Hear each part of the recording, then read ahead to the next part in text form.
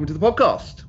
I'm Ross. And I am Phil.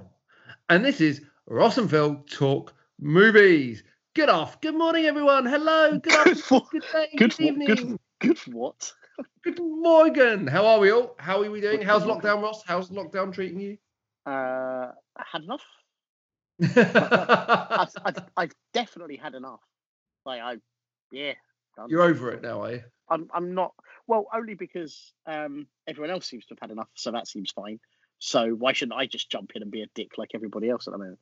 And I know that sounds a bit mean, but holy shit, there are dicks out. Holy shit. Again, we talked about this last time, I think, but in the beginning days, people were very nice, and even the first few weeks, let's say, generally very nice. Dicks were the exception, and now, people need to wind it in a bit. don't know what it. When you get British people now behaving like Americans, like they just had this protest yesterday in Hyde Park. Did you hear about this? Oh, you're joking. And a policewoman friend of mine sent it to me before, sent me it there was this flyer that had gone out, I guess online, and of course they get informed and stuff. And it was just the wording on it was just very American, like ignorance. I can't even. Let's celebrate life. It's like, fuck off. Celebrate life by actually trying to preserve it.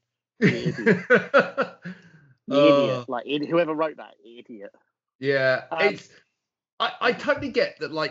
I totally get that the British public are frustrated because, and I've not in any way come out to criticise the government, Boris, or anything, because my honest opinion is, however well or not well they are doing, no other government would do more or less well.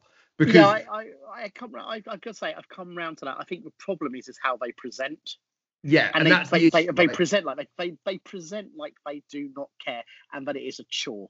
They're like, well, all you've got to do is talk. And I think the message is just behave. Could you just behave? Well, that's definitely. I mean, that most recent set of announcements were people were commenting on and I was like, let's have a look. And then I was like, no, people are right. This is just absurd. Like, the wording is absurd, and it sounds like they've said it because they've got to say something, and that they don't care how people are going to respond to it. That's my concern. Not whether they're effective or not themselves. There's a real problem with how they're presenting.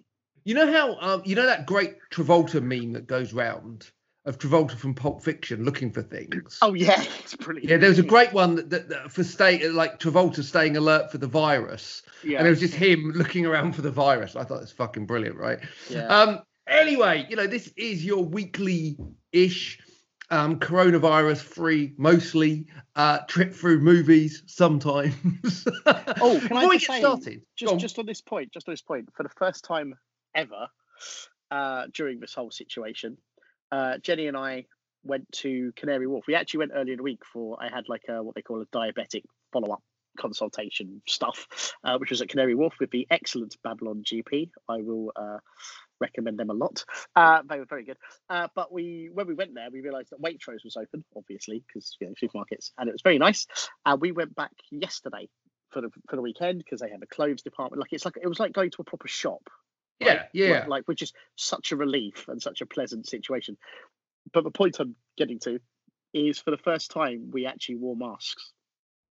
Yes, I have a mask. Yeah, we hadn't done it before. I think it's just because there were so many people. We actually, this is all sort of boring. We returned a load of stuff to Amazon via the post office, who were super helpful. Really good. I've got to say, I'm really appreciative of people who are actually being helpful and useful. No, I'm with you on that. And I had masks for sale in the post office, so anyone who's got problems buying masks, they literally have envelopes of masks, like 2s, 4s, whatever. So if you really want to get them, go to your post office if it's open, because they appear to be doing that, which is very useful. £1 each, so not bad, if you know what I mean, in general. Anyway, point is, we got them, and because there were so many people, we felt it was appropriate. It was just being responsible, I guess. Which is slightly ironic, because normally Canary Wharf on a Saturday is fucking dead. Oh, we made comments of that. Waitrose was open and Pret is open, and I can't stand Pret, but any port in a storm for I know. I take an iced coffee over anything right now. Yeah, iced coffee, absolutely fine. And so we got in the queue, and we just felt it was like we've been thinking about it beforehand. We've actually ordered a couple of nicer ones. Anyway, here's the thing that nobody has talked about that I'm aware of. And in fact, one friend of mine posted about an adjacent issue. So I wear glasses, and when you wear those masks, your glasses constantly fog up. Yeah, constantly. There's no way of getting around it. So that's kind of weird. You can get anti-fogging stuff to put on windscreens of cars, and that will work on glasses. I might genuinely look into that if this is going to go on for longer. But the other issue, and I haven't seen anyone post about this, it's fucking difficult to breathe in a face mask. Yeah. Like I started getting what can only be described as corona like symptoms. Like my chest was tight. I found it hard to breathe. Like I was breathing very shallowly. It's psychological. I'm sure it's partly psychological. But bearing in mind, I used to have, not recently, but some years ago, I had asthma. Yes. And it felt like asthmatic symptoms. Yeah. And that continued, by the way, into like we got back at about. So we only wore the mask. So I probably only wore the mask for an hour and a half, maybe. And up until when I went to bed last night, my chest was tight. I was genuinely getting a bit panicky and weird about it. And everyone listening to this, just bear that in mind when you see all the people on the NHS that have to do this for living while saving people's lives, right? Yes. Don't be absolutely. a cunt. Did you feel a little bit like Bane? No, I felt like we were kind of creepy doctors in Silent Hill. Yeah. Did you do a Bane impression when you put the mask on though? No, because no one would have heard it. No I did it. I so started to do a Bane impression, and I was like, I can't do that going out. I will look like a dick. Anyway, before we get started, I think I described Tom Hardy as Bane as sounding like Windsor Davis sucking a fruit pastel. There was something very odd about that. My favourite version of Bane ever is on the Harley Quinn TV show. Fantastic, isn't it? Yeah, where they're basically taking the piss out of Tom Hardy's Bane. It's brilliant. It's Love really that funny. show. It's a great show. Love it's fantastic. Yeah. Before we get started on our usual roundup, and today we're going to talk about our favourite British films. Not the best, our favourite, because I just want to give you a nod for a recommendation you made to me about a year ago that I ignored. But lockdown has been a bitch, right? So I started watching The Orville. Oh, it's wonderful. What a weird mix of really good sci-fi and really funny comedy. And also, I think what's interesting is the first two, it's almost like it's a parody of Next Generation. Yeah. Almost. Not parody exactly, but very like loving. I don't want to say it's not a spoof. But here's the funny thing. From it's over the third or fourth episode, there's an episode where someone gets captured and interrogated. And then it becomes properly like it's Next Generation, but it's got funny bits. I'm on episode 4, I think. So I'm watching episode 4. Episode 3 is the one with the debate about sex, like changing someone's gender. Oh yes, well the baby. Yes, it's brilliant. And at the end, I mean, spoilers, but it is from 2 years ago, right? And at the end, where it doesn't all turn out well, I was like, oh shit, this show's got some chops, man. This show's more than just a comedy. It's the most Star Trek show, including Discovery. It is the most Star Trek show we've had in a long time. And it's brilliant. It becomes even more brilliant as you go through. It's brilliant. And on the subject of Star Trek, they've just greenlit. The Captain Pike #1 Spock TV show. Oh my God. Anson Mount, Ethan Peck, Rebecca Romaine, and the title Strange New Worlds. Yeah. I genuinely love that. I love that. How good was Anson Mount in the second series of Discovery? Fantastic. And what a recovery from his Inhumans debacle as Black Bolt. Yes. No, this is it. Like he came in and actually gave me one of my favourite captains in the history of Star Trek. Genuinely brilliant. Genuinely exciting. The material's fantastic. The series was, it was good. I think he took it that season to being exceptional. And Ethan Peck as well. I don't think we should dismiss. Ethan Peck was great. Very good. And Rebecca Romaine as #1. She was only in it like one episode, I think. She was in it. I think. Yeah, she had literally even maybe a couple of appearances, but she was great. And she was brilliant. Yeah, it's very, very exciting. It's very exciting.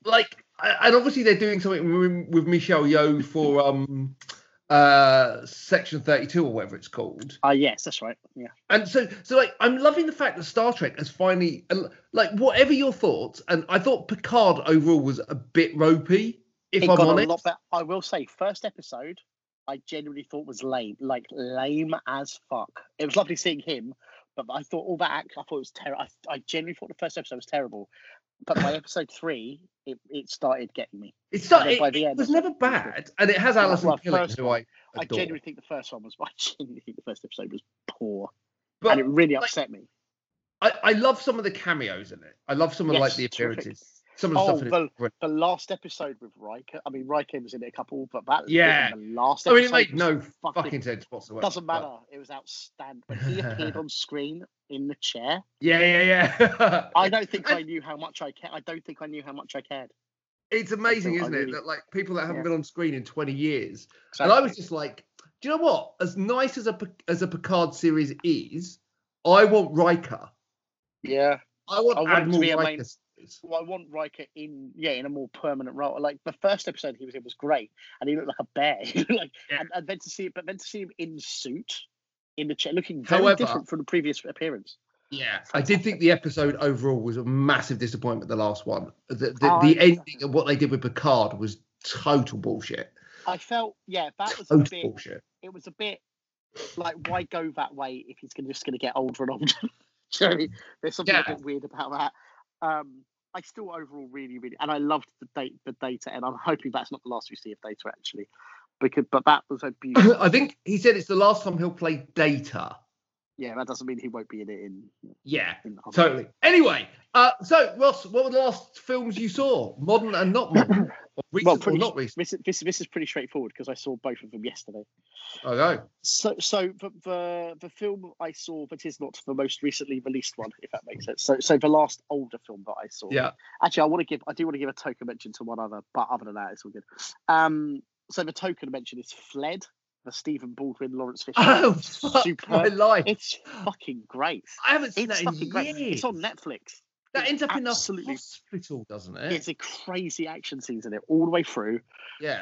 Does it end up in a hospital? Am I right? No, it's like a cable car or something. Oh, okay. So no, I'm thinking Desperate. I'm thinking the Michael Keaton one. Oh, Desperate Measures is fantastic. Yeah. No, not Desperate Measures. Extreme. No, Extreme. Yeah. No, it's Desperate Measures. There's like Extreme Measures, which is the Hugh Grant one. There's Desperate Hours, which is Mickey Rourke, and there's Desperate Measures, which is Michael Keaton and Andy Garcia. Yes, that's the one. Brilliant film. Brilliant unseen film from the 90s. Really, really terrific action thriller. Like really terrific. Yeah. But no, this was flat. And like I say, just as a token, so exciting still. Really brilliant. Will Patton, like everyone in it is someone. But the actual most recent older film I saw was holy shit. It's a Chuck Norris film from 1991 called The Hitman, which appeared to have been influenced by Hard Target because he's got the Van Damme greasy mullet thing going on. Nice. And there was quite a thing about the poster where he had this really odd mullety hair. It was just strange. And it's a really, unlike a lot of Chuck Norris films, it's a genuinely very violent thriller. Like he tends to do action rather than, except for there's a couple like Invasion USA is very violent, although he doesn't tend to perpetrate it. But it's just the bad guys are so horrible in Invasion USA. Hitman is really it's really violent, and it's a fun. It feels like a fun TV movie, to be honest. But it's quite a rewarding film. But it's not a normal Chuck Norris film, which again. That's not necessarily damning with faint praise. It was an interesting rewatch sort of thing. And then the most recent film that I've seen, which I adore, is Scoob. Oh, is it good? I loved it. And by the way, it's not necessarily as good as all that, if that makes sense. But I just adored. It was 93 minutes. It's funny as hell. It's got an amazing cast like Wahlberg and all these other people. It's like loads of cameo appearances. Tracy Morgan plays Captain Caveman. Like there's all of Zac Efron as Fred. It's fantastic. And nice. Will Forte plays Shaggy. And the origin is wonderful. Because just let you know, I thought the whole thing was going to be an origin story, like as kids. Because Yeah. it starts off that way, but it does actually grow them up as well, and that's done really well. Like Jason Isaacs as Dick Dastardly, get in, like Oh like God, that's honestly, so much fun. I won't call it good, like it's not yeah. great. It's not like Incredibles, if you see what I mean. But I But not every really, film really, has to be. I was super into it. Like I was super into it. I just really enjoyed it. It's very inventive, very funny, loads of in jokes, like loads of little Hanna-Barbera in jokes and things like that. And I really, really liked it. It's had some it's proper a strong, mixed reviews, right? yeah, and I can understand that because I think it's arguably kind of fluffy. Like it's arguably fluff, you know. But for a Saturday night eating our dinner, you know, like and it was as fun as I wanted it to be. Like it was as fun as I wanted it to be.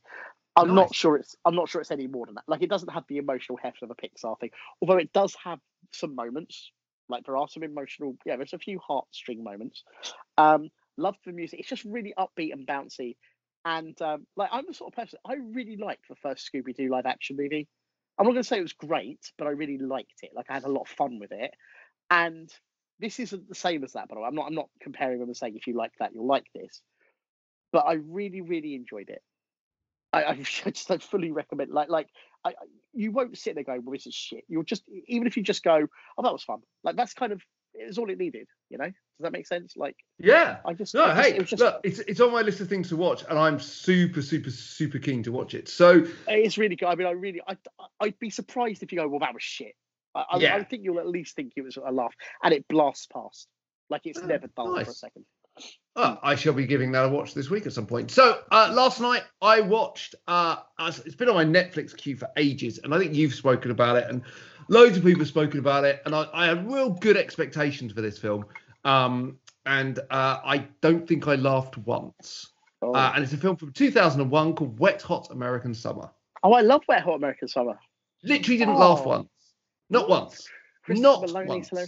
Wow. Not once. That's genuinely a shame. Have you ever seen halfway through? Have you seen no. the show? Well, this is it. I thought I'd watch this, and if I liked it, I'd watch the show. Halfway through, I started picking up my phone. I was like, I'm so bored, but I'm going to play it out. And the ending was just ridiculous. I'm so surprised. It is completely nonsense.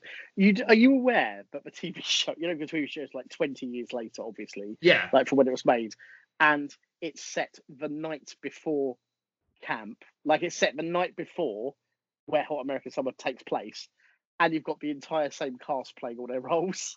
That is actually funny as fuck. It's absolutely, particularly people like David Wayne, who's now like 50, whatever. It's so funny. I grew up with films like Meatballs and Porky, this is more of a ribbing of that. This isn't. Yeah, then that's it. Even a comedy, it's a spoof, really. Yeah, but I think the problem was it was like it just wasn't. It didn't work as a satire for me. It didn't work as a spoof, and it didn't work as a comedy. Just didn't.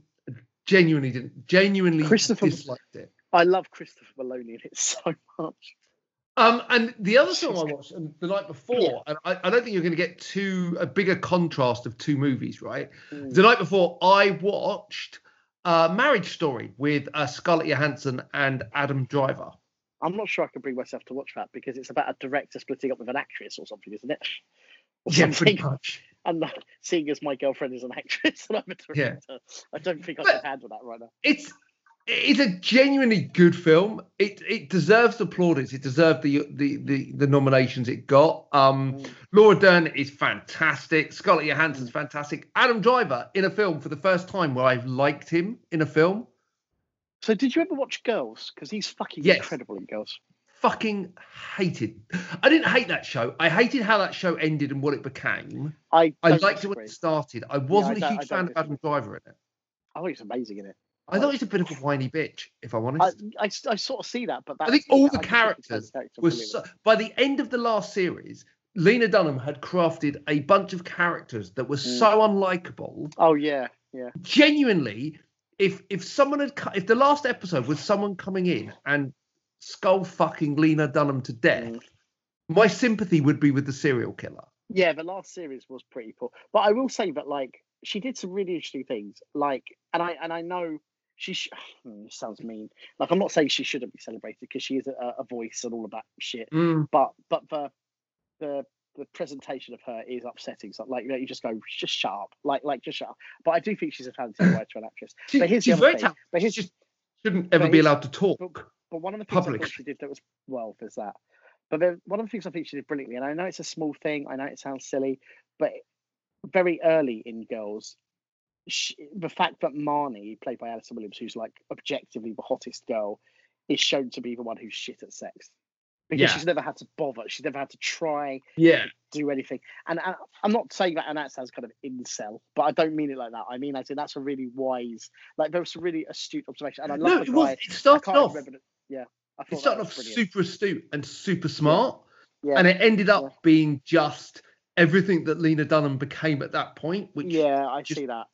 It kind of became a distillation of what people thought she was, as opposed to and it was almost her trying to say to people, well, this is what you think, and I'm like, I get it. I was a massive fan of hers at first. I love the fact that she wasn't afraid to flaunt her body, which by media norms, again, objective stuff, by objective media norms is not the type of body you tend to see on. I loved that. I loved how she wrote women and men. I really adored the first couple of seasons of Girls, but it just went off so fast. Yeah, I can't disagree. The bit when he becomes like an actor, like a famous actor, was very strange. And it's like such a weird thing to write about. And counter, I thought that Adam Driver was written so unlikably that I just. But then, so I think. But weirdly, I really liked that about it, and I can't explain why. I just responded to it. But he was fantastic in Marriage Story, and it's the first time I've seen him on screen where I haven't wanted to slap him. And that's that's fair like enough. He should never have taken his mask off in Star Wars ever. Oh God, ever. Like, but him taking his mask off would be the same as like Darth Vader taking his mask off, and it's Dave Prowse. Right? Yeah, that would be shocking. You'd be like, oh, it's a guy from Cornwall. Oh, that doesn't work. Does it? It's a guy from. Literally, the moment he took the mask off, I was like, oh, it's the whiny guy from Girls. That's just spoilt this for me. I sort of get that. Also, so was that your most recent film, sort of thing? Yes, Marriage Story is my most recent. Excuse me. So today, British films, Ross. We like British films, don't we? When they're not. We've made British films. Yeah, well, that's beside the point. What is a British film? I mean, that's the biggest thing, right? Well, can I at the very beginning of this, can I just say, on my list, there is no Bond and no Potter, because they are not British films, despite what every fucking list says. They are American studio films. I disagree with early Bond films. I think early Bond films were British films. No, they weren't. I think they were. Cubby Broccoli's company is not a British company. No, they're not British films at all. Okay, what defines a British film? Let's Google this bitch. Most people the definition is, where does the money go back to? And if the money goes back to Warner Brothers, you know what I mean? But then Trainspotting. No, because Trainspotting was a Channel 4 film, and then it got. Yeah, but it wasn't funded by Channel 4. That money came in from what I remember. I think that money, like Channel 4 Films, is invested via, like, I'm sure there's. Yeah, you can gather investment. No, you can gather investment from wherever. But if the company that made it and the company that makes the money is British, it's a British film. I don't think that's an unfair definition. 70%. So, here you go. A British film given a definition, The Guardian from 1999. I'm going to the most current story I can find here. 70% of the film's budget must be spent in Britain. And 70% of the money allocated to Labour must go to either European or Commonwealth citizens. Well, that's going to change soon, but fair enough. Yeah. That is the funding Anyway, so what makes so I'm going to give you the BFI's top 10, and then we'll kind of talk about the films that we like. And this is, for me, this is not the best. I don't think you can do a best. I think you can do a favourite, right? Favourite, yeah, I agree. One thing I did note when researching this, I've not seen a lot of good British films, or considered to be good British films. I'm sort of a mixture. A lot I haven't seen. So number one, so let's do number 10, Trainspotting. This is according to the BFI. Number 9. Sorry, just to clarify, what's going on here? This is the BFI top 10 British films. Great. To frame our conversation. So number 10 is Trainspotting. Number 9 is The Red Shoes. Number 8 is Don't Look Now. Really, really hated that film.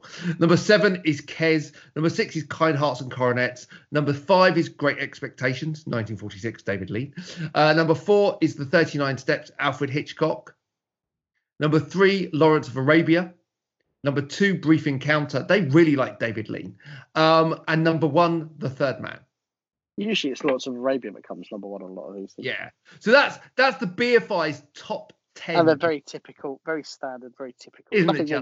Nothing wrong with those films, though. If I'm honest, I've only seen a handful of those. I've seen them. Go through them again. Trainspotting. Yeah. The Red Shoes. Yeah.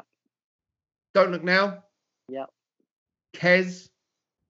Yes, as a child, a long time ago. Yeah, as a child. Yeah, at school normally, right? Kind Hearts and Coronets. Yep. Great Expectations. No. 39 Steps. Yeah. Yeah. Lawrence of Arabia. Yep. Yeah. Brief Encounter. Yep. I don't think I've seen Brief Encounter. Yeah. Long time. Like on TV as yeah. my mum. And Third Man. Yeah. So I've seen 9, to be fair. That's not bad. Although That's a few of them more than me. A few of them, 2 or 3 of those are long enough, but I can't really remember them though. Let's be honest. Yeah, yeah, but no, still, yeah, totally. You know, as an in an analytical sense, I've seen say 6 or 7 of them. 6. Like, if you had to pick your favourite British film of all time. Well, hang on, we go straight to number 1. Yeah, well, so because we're not doing a list as such, I just want to kind of work from our favourite British film of all time. All right, okay, fair enough. So my favourite British film of all time, if I just have to say one, it's Get Carter. Get Carter is awesome, isn't it? Mm-hmm. And it's still awesome. And still awesome. I mean, it's still awesome. You watch it now, the soundtrack is incredible. Kane is incredible. The back to basics way it's made is not back to basics. You know what I mean? Now it still runs. It still runs. I find this a really hard question, right? Because do I go by the film I enjoy the most? Do I go by the film I've watched the most? Or do I go by the film because if it's the British film I've watched the most and the British film I enjoy the most, then it's Lock, Stock and Two Smoking Barrels for me. Because I've watched that film. That's British high up. That's very, very high up on my list. Right? Literally, I've watched Lock, Stock and Two Smoking Barrels. I could watch that film probably once a week and never get bored of it. I don't know about that. I don't know about that. But it's definitely one of the ones I've watched. A fun film. And I still think, and I've said this to you before, and I still say it to this day, it is one of the best films of the 90s, and it's one of the best debuts of a film director ever. Can I also say that right now, as of speaking, it's still his best film, as in his most entertaining film. But I get that, and it holds up. And in my opinion, Snatch does not hold up. Snatch is still fun. But it doesn't hold up as well. Snatch of its day, whereas Lock, Stock has a bit of a timeless quality about it. Lock, Stock it could be set in the 50s. Works. Yes, exactly. Or 70s, sorry. It almost works as a period film, almost. Yeah, it could be set in the 70s. It could be set in the 90s. It could be set today. Yeah. Snatch also relied on like stunt casting and all sorts of things. Yeah. And I don't mean that to sound negative. It's an enjoyable film. No, I think Snatch is great. Lock, Stock works as it's Lock, Stock has like a universe of it. It's like it just completely works. Whereas Snatch feels like it's pulling from different things. It feels like he's tried to go Tarantino, if that makes sense, which is completely logical, by the way. There's nothing wrong with how that came together. And the stunt casting is fantastic. Brad Pitt as a gypsy boxer. Dennis Farina. Yeah. Don't go to fucking Alan Ford delivering one of the greatest British performances of all time, I think. Like, and also, he says, introduces to yes, he does. He also introduces to Stephen Graham properly, which is fucking awesome. And actually, to be fair, properly introduces to Jason Statham. More than Lock, Stock does as well. It's really funny. If you watch Lock, Stock, Statham isn't in it that much. He's in it, but he's not in it that much. No, Lock, Stock is Nick Moran and Jason Fleming's movie. And Dexter to a degree. Dexter to a degree, but it's mostly it's quite heavily Fleming, Dexter, and Moran. Moran for sure, yes. Whereas actually, Snatch, Jason Statham proves that was a film where people said, well, actually, he's a leading man. He's the guy. Not only he's the guy. Good looking, not only is he charismatic as fuck, but he can act. He's got acting chops, which is why I'm a bit disappointed that he's almost defining himself as the new Steven Seagal. You know, not bad. He's had some exceptions. I loved what was it called? They called it a few different times. Hummingbird or Redemption. Yeah, Hummingbird was really good. Fucking great film. Yeah, really great film. So, like, if I had to go by that, that would be my definition of the. But is it the best British film of all time? No, but No. it's not on No, any no. top 100 list ever of It's British not on films. a top. Empire, BFI. It's not on a top 100.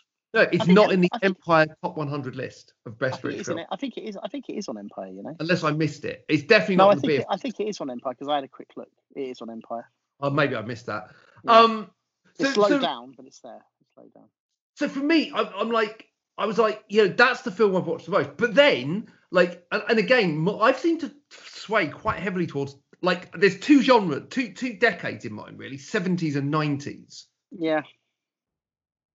Like 70s, so I put on my list, I put Get Carter, obviously. Mm-hmm.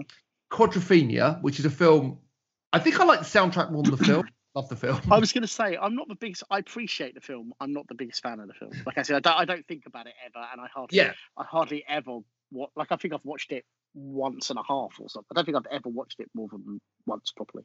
Lock, Stock is number 75 on the BM. Oh, okay. So I must have completely missed it. Yeah. And then the Italian Job. Of course, that's on my list. Of course, right? Because it's the Italian Job, right? And also heavily influenced Lock, Stock. Heavily influenced Lock, Stock. The ending is, it's so good. And the thing about the Italian Job I love is it is objectively a fucking awful movie.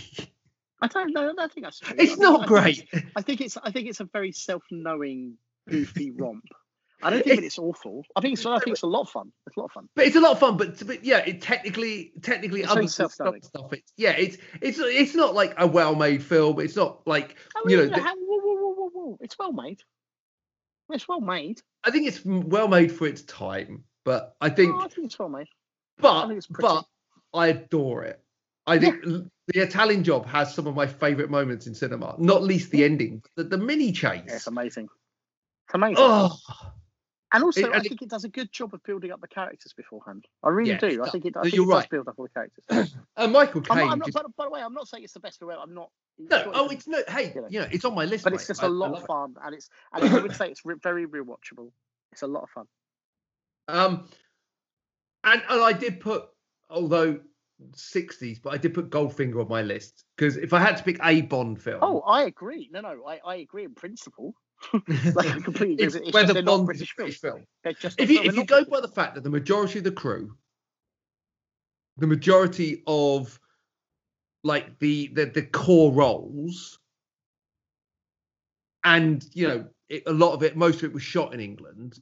Goldfinger is about as close as a British film you're going to get for a Bond film, I think. Probably. Although then again, you could say that about Skyfall, which was pretty much just in Britain, which was great. Yeah, and to be fair, Skyfall, barring China. Yeah, Skyfall. You know me. Skyfall is my favourite Bond film to rewatch. It's the Mission Impossible version of Bond you're going to get. So those are kind of my kind of like. So I did So I had that, and then the 90s for me. I had like, when's Life of Brian? That was 70s as well, wasn't it? I thought Life of Brian was like very early 80s. Oh, good call. I thought Kyphon and Grail were like, I think Grail and Brian. I've kind of put those as a joint entry, to be honest. 79. Oh, okay, fair enough. It just creeps in there. But yeah, I mean, you can't have a list of British films without like Life of Brian and Holy Grail. Holy Grail and Life of Brian to me are just the same film. I know they're not, but like they're the two. Like I don't think you can have one without the other, to be honest.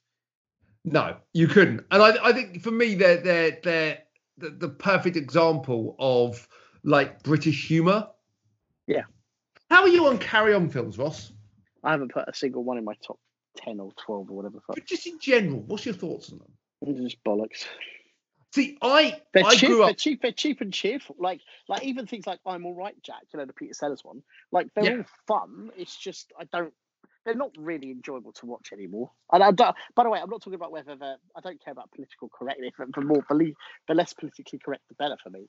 But I don't place them anywhere. You could say as an institution, like I haven't put a Hammer film on here, and Hammer was an institution and deserves respect.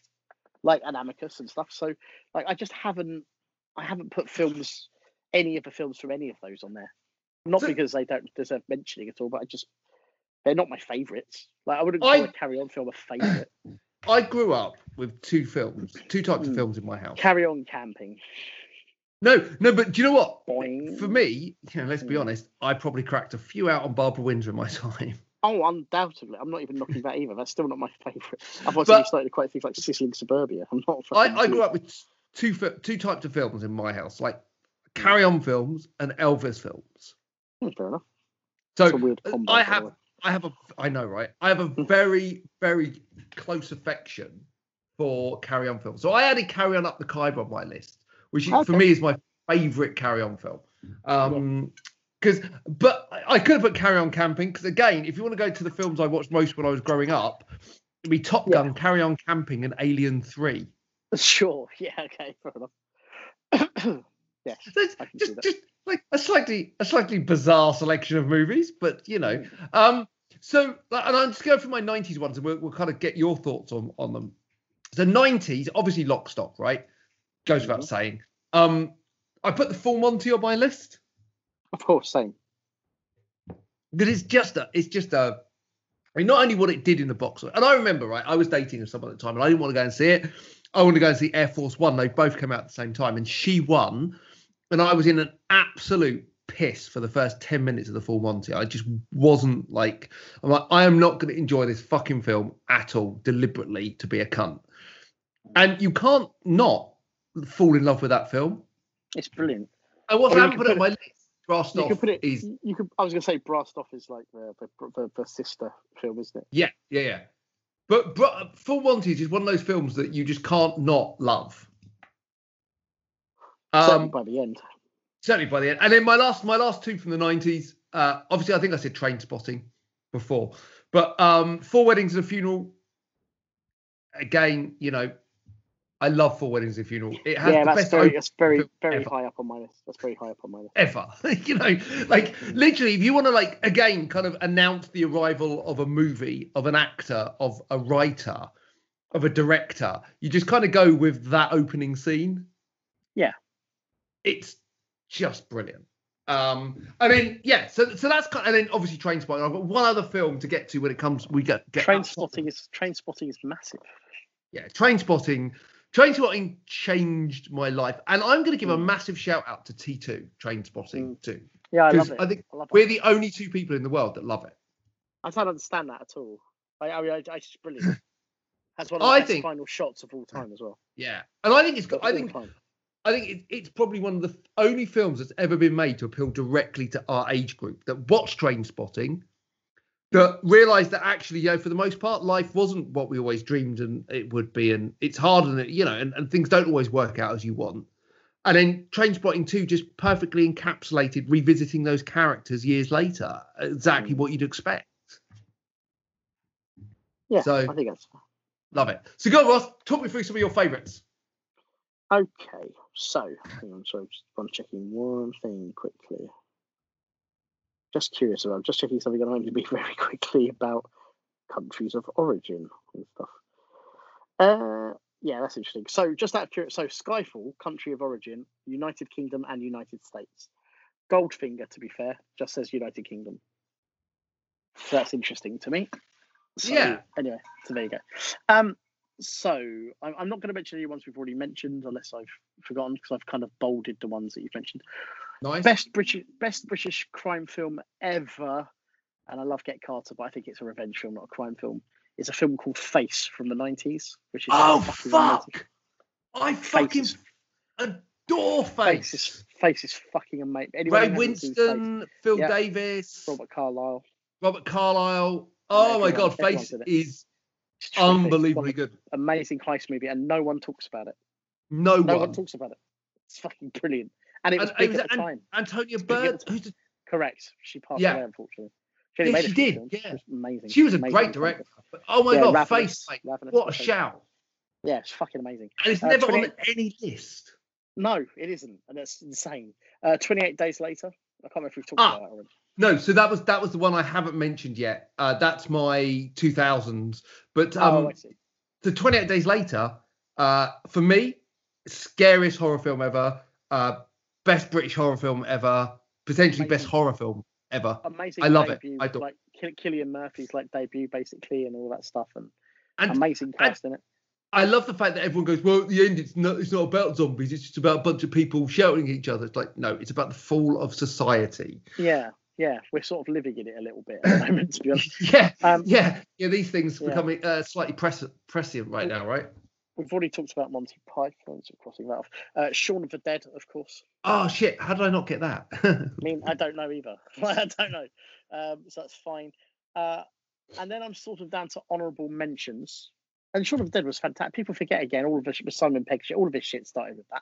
Shaun of the Dead. Space, obviously. Yeah, but Shaun of the Dead is special because Hot Fuzz is funny and it's a great film, and we've talked about this lots. Took me a long time to like that film, but yeah. But like Shaun of the Dead was the first time someone spoofed the zombie genre by making one of the best zombie films of all time. Exactly. It's still an actual zombie film as well as being a comedy about zombie films, which is quite tough to pull off.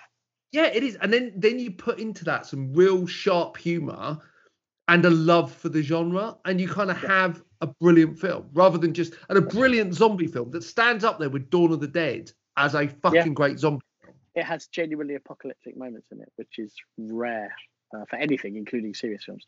Okay, so we've just mentioned Hot Fuzz, so I'll cross that off. Okay, so I will just list these because if you want to talk about what we'll talk about. Four Lions, which I think is incredible. Yeah. A Chris Morris film. The Ipcress File, the Michael Caine one, obviously. Yeah. Which is a very strange. It was a brilliant antidote to the Bond films for those who haven't seen it. Yeah. Because it was a very down and out, not down and out, drab almost secret agent living the life that you just know that it was actually like this is how spies live.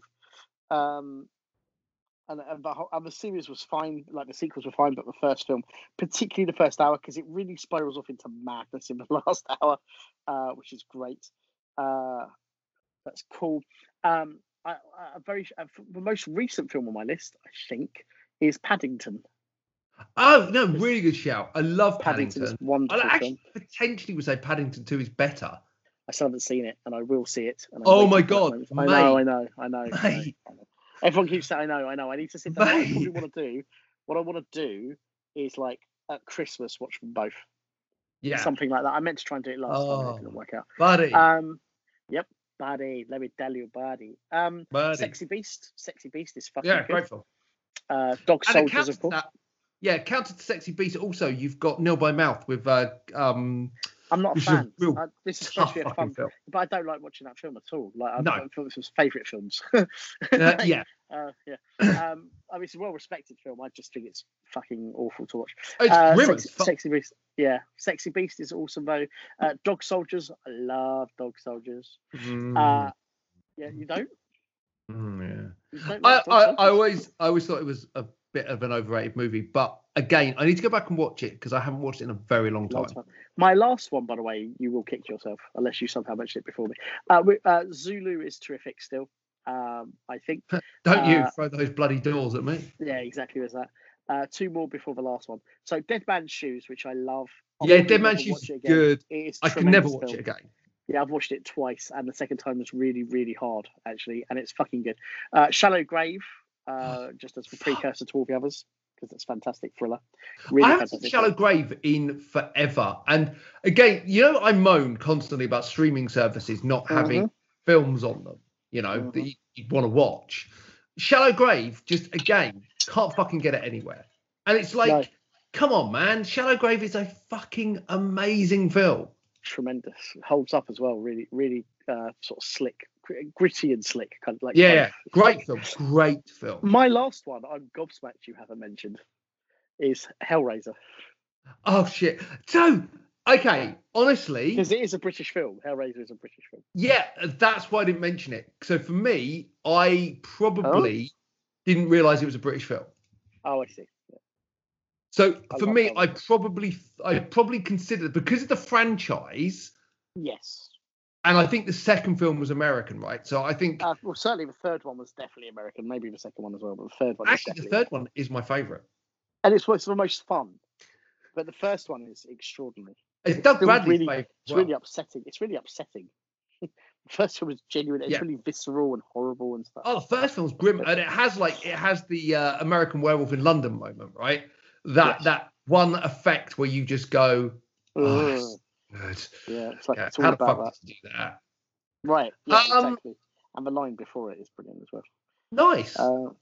That's a very good point, actually. While we're talking, just going to check one thing because checking something. No, because of the wonderful she does.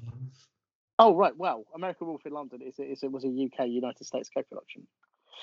Because American Wolf. Yeah, I always considered American Werewolf to be an American film. It's both, so it's a co-production. So yeah. Yeah. Interesting. What a great list, though. There's some great films if you've not seen them there. Watch all of them. Jesus Christ. And like, don't get me wrong, there are probably hundreds of good films we missed. I mean, so not a film I could rewatch loads, but I've always had a thing with Ken Loach where I appreciate him, but I find his films so relentlessly grim. But The Angel Share from a few years ago, I've heard it's very good. Yeah, I've heard it's very good. It's one of those films where you just go, wow, it's Ken Loach doing something that's got his kind of thing, but with a bit of a knockabout element to it. Yeah. Oh, we didn't really touch documentaries, but Senna and Amy are both amazing. Yeah, absolutely. And I think, if you look at documentaries, I think Senna especially. Senna is incredible. Senna was a film that I just forgot I was watching a documentary completely. It was fascinating to me the way it was told. The story was told through the footage. Yeah, Senna is just it's such a good film.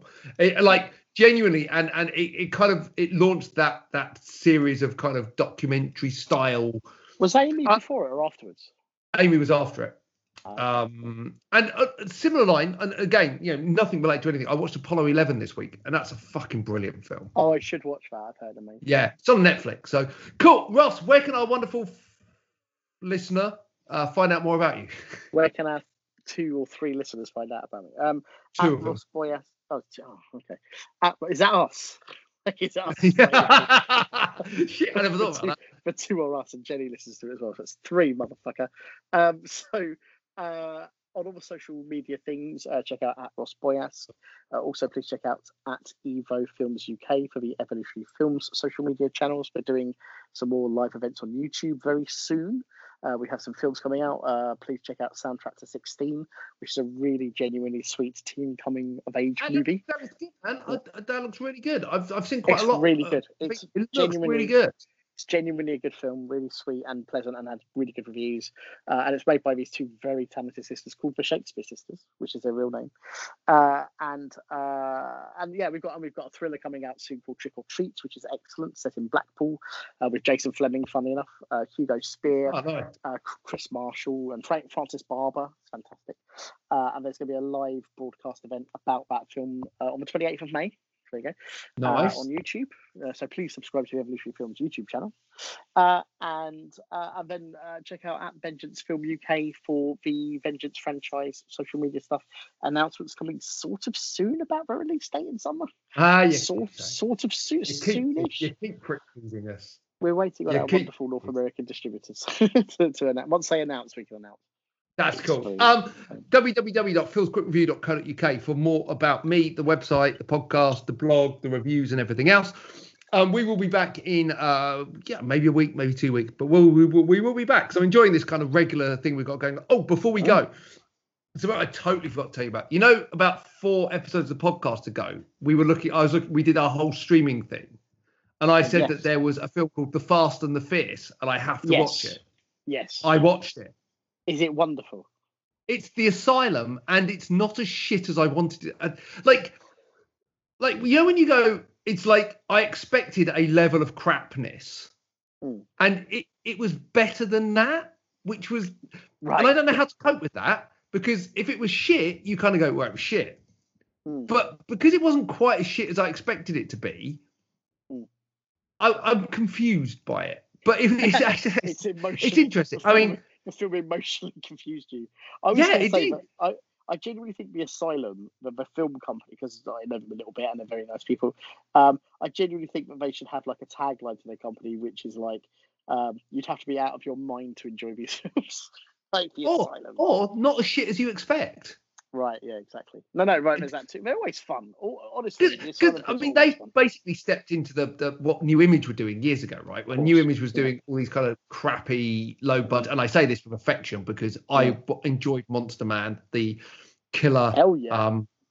monster truck movie. By the way, I also watched that Killer Sophia thing. That was shit. Oh, Killer Sofa. Yeah, it looks pretty Yeah, good. The artwork that is was incredible. shit. Yeah, I mean that is the archetypal Cannes thing for me, mate. It's the amazing poster that gets you to watch a film, makes you go, oh, Have you ever okay. watched Deathbed? No. Because I think Deathbed was the inspiration for Killer Sofa, and it's just look up Deathbed. It's really fun. Okay.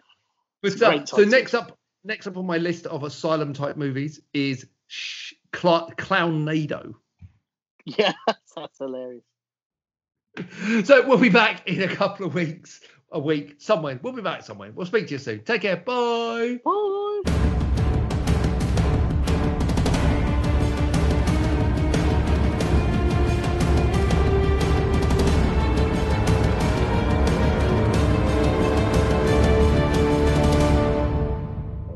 Clownado. Yeah. I shit you not. It's that star Brian Dennehy. What?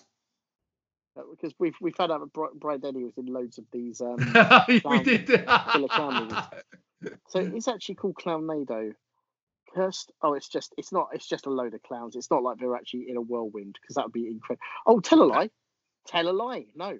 Cursed demonic circus clowns set out on a vengeful massacre using tornadoes. A stripper, Elvis impersonator, a truck driver, team runaway, and a dude gets caught in a supernatural battle between Femme Fatale and the clown boss from hell. What is that? Between Femme Fatale and the boss clown, but a dude, like just some guy, Just like, a dude. a bloke. So in the UK, that would be a bloke. Like a stripper, Elvis impersonator, a truck driver, a teen runaway, and a bloke. And a bloke. And a dude. Unless it is the dude. Unless it's the dude. That'd be even better, right? Hello, Lebowski. The director of this film is called Todd Sheets, by the way. He's directed 49 films. And I bet every one of them is these. Yeah. Right, I got to shoot. I've got to find all of his films now.